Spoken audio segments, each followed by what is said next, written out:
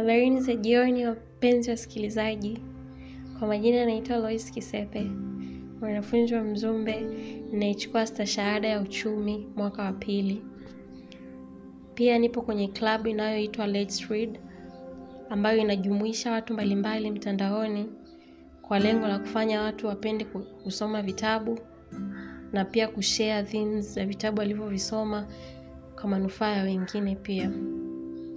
Na leo nitapenda kushare sana kitabu kinachoitwa The Smart Money Woman, kilichochapishwa mwaka 2016 na mwandishi anaitwa Arese Ugwe, a Nigerian author, ambaye alilenga sana vijana wa Kiafrika ambao wameshakuwa na mitazamo ya jinsi ya kupata fedha na kujikimu katika mahitaji yao mbalimbali.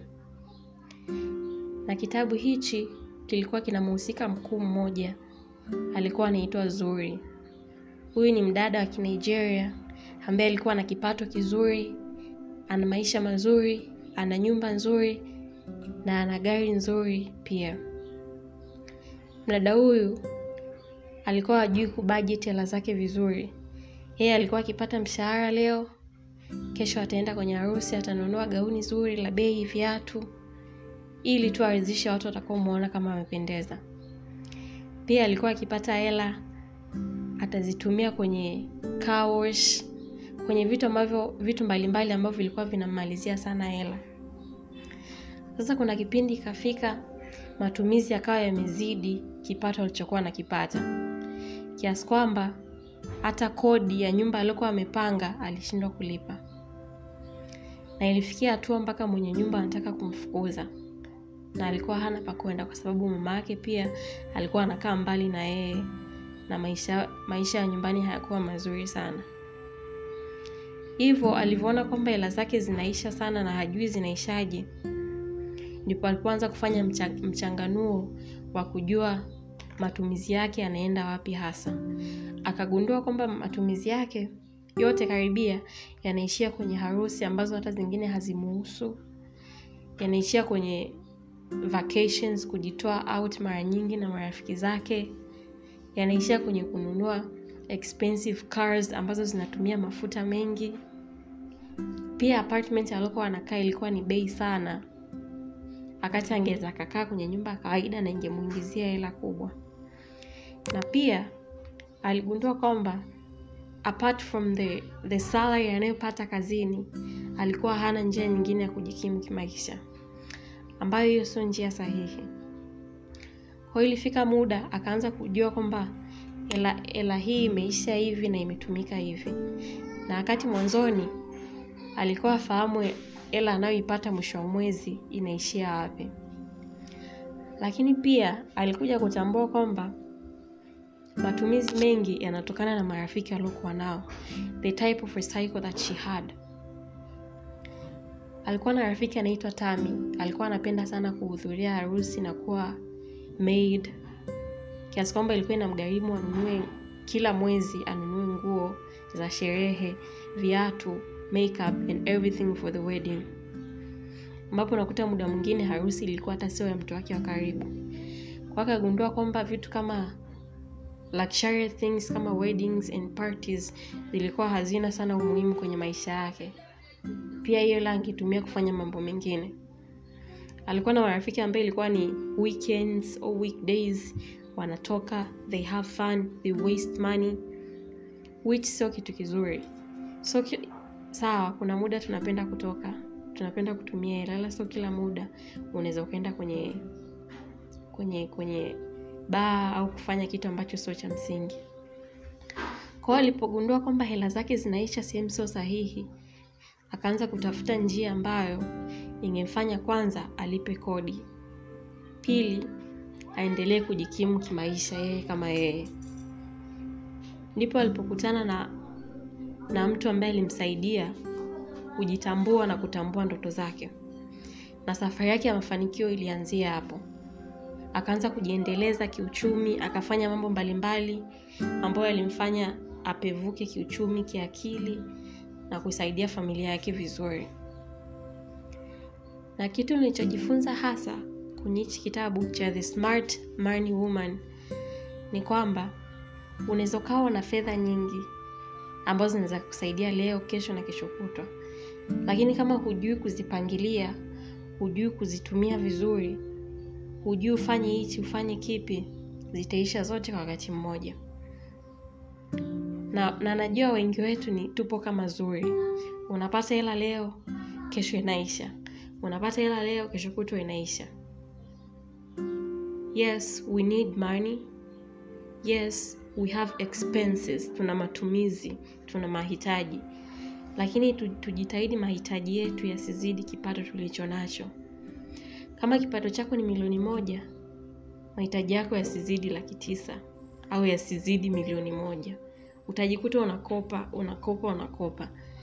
Na unajikuta mwisho wa siku unashindwa hata kulipa hayo madeni uliyokuwa nayo.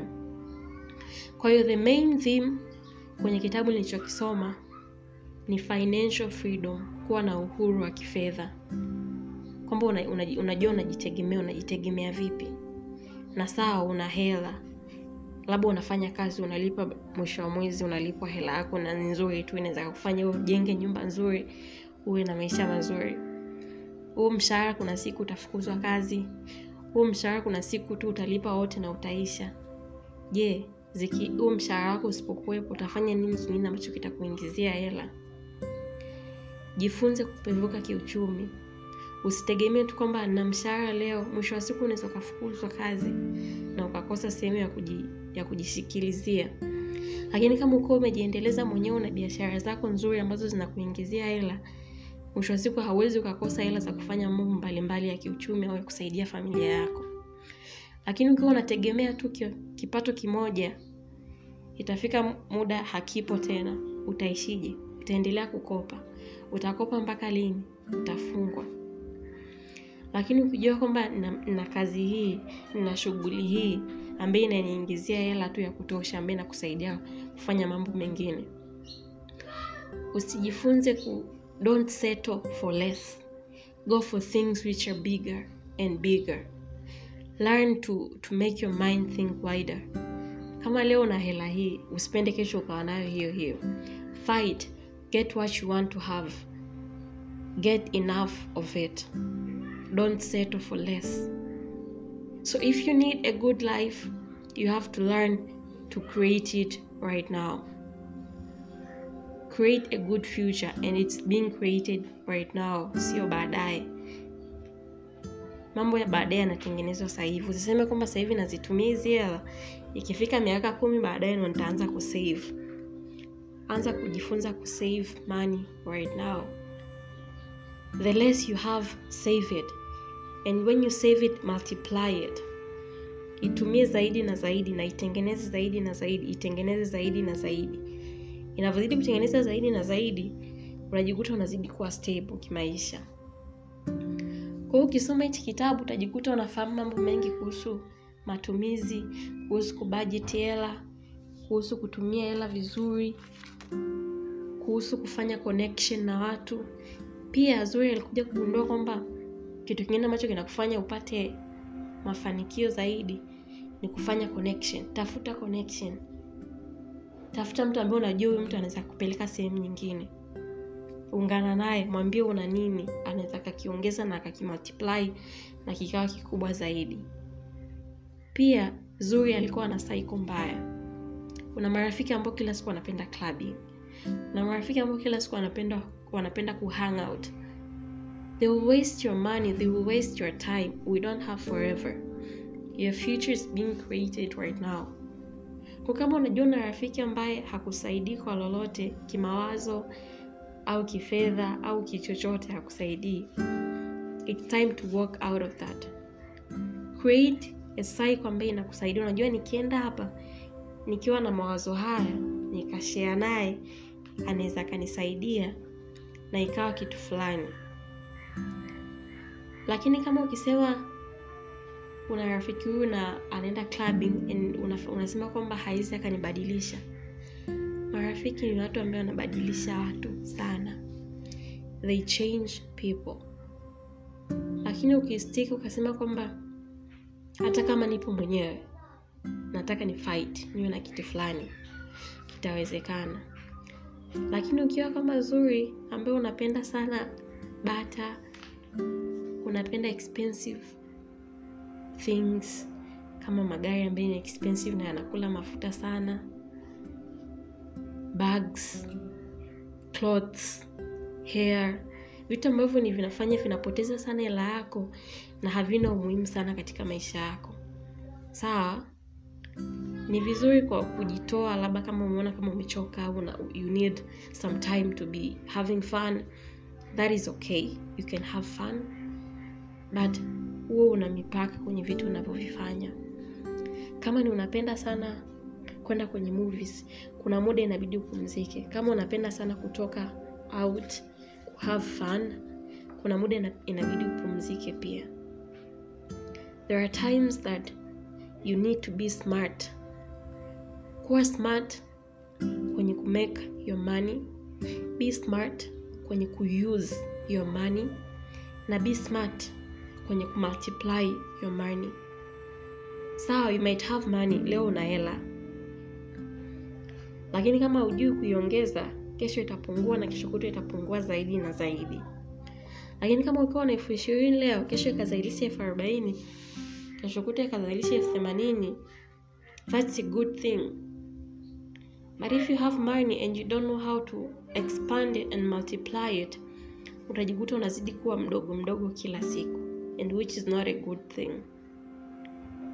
Lakini if you work hard and you make sure una cycle nzuri ya watu wanaokuzunguka, na una make sure una good connection and una ideas nzuri ambazo ukishare na mtu au ukizifanyia kazi mwenyewe zitakusaidia baadaye, that will get you somewhere very very far. Lakini ukiendelea kubaki sehemu ambayo haikusaidii, haikufikishi popote, utaendelea kuwa hapo kila siku. Kwa hiyo kwenye kitabu cha The Smart Money Woman kimelenga vijana wa Afrika hasa, kwa sababu wengi wetu tunapofika ile age kuanzia 19 mpaka 25 au mpaka 30, tunakuwa tuna mawazo mengi ya kutafuta hela. Sawa, tunakuwa tunataka sana kusettle na kuwa na maisha yetu ya wenyewe ya kujitegemea. Lakini unakuta mara nyingi wengi wetu tunakuwa hatujui jinsi ya kuzitafuta hizo hela. Na hata kama tunajua kuzitafuta, pia unaweza kukuta wengi wetu tunazitafuta na tunazipata, sawa.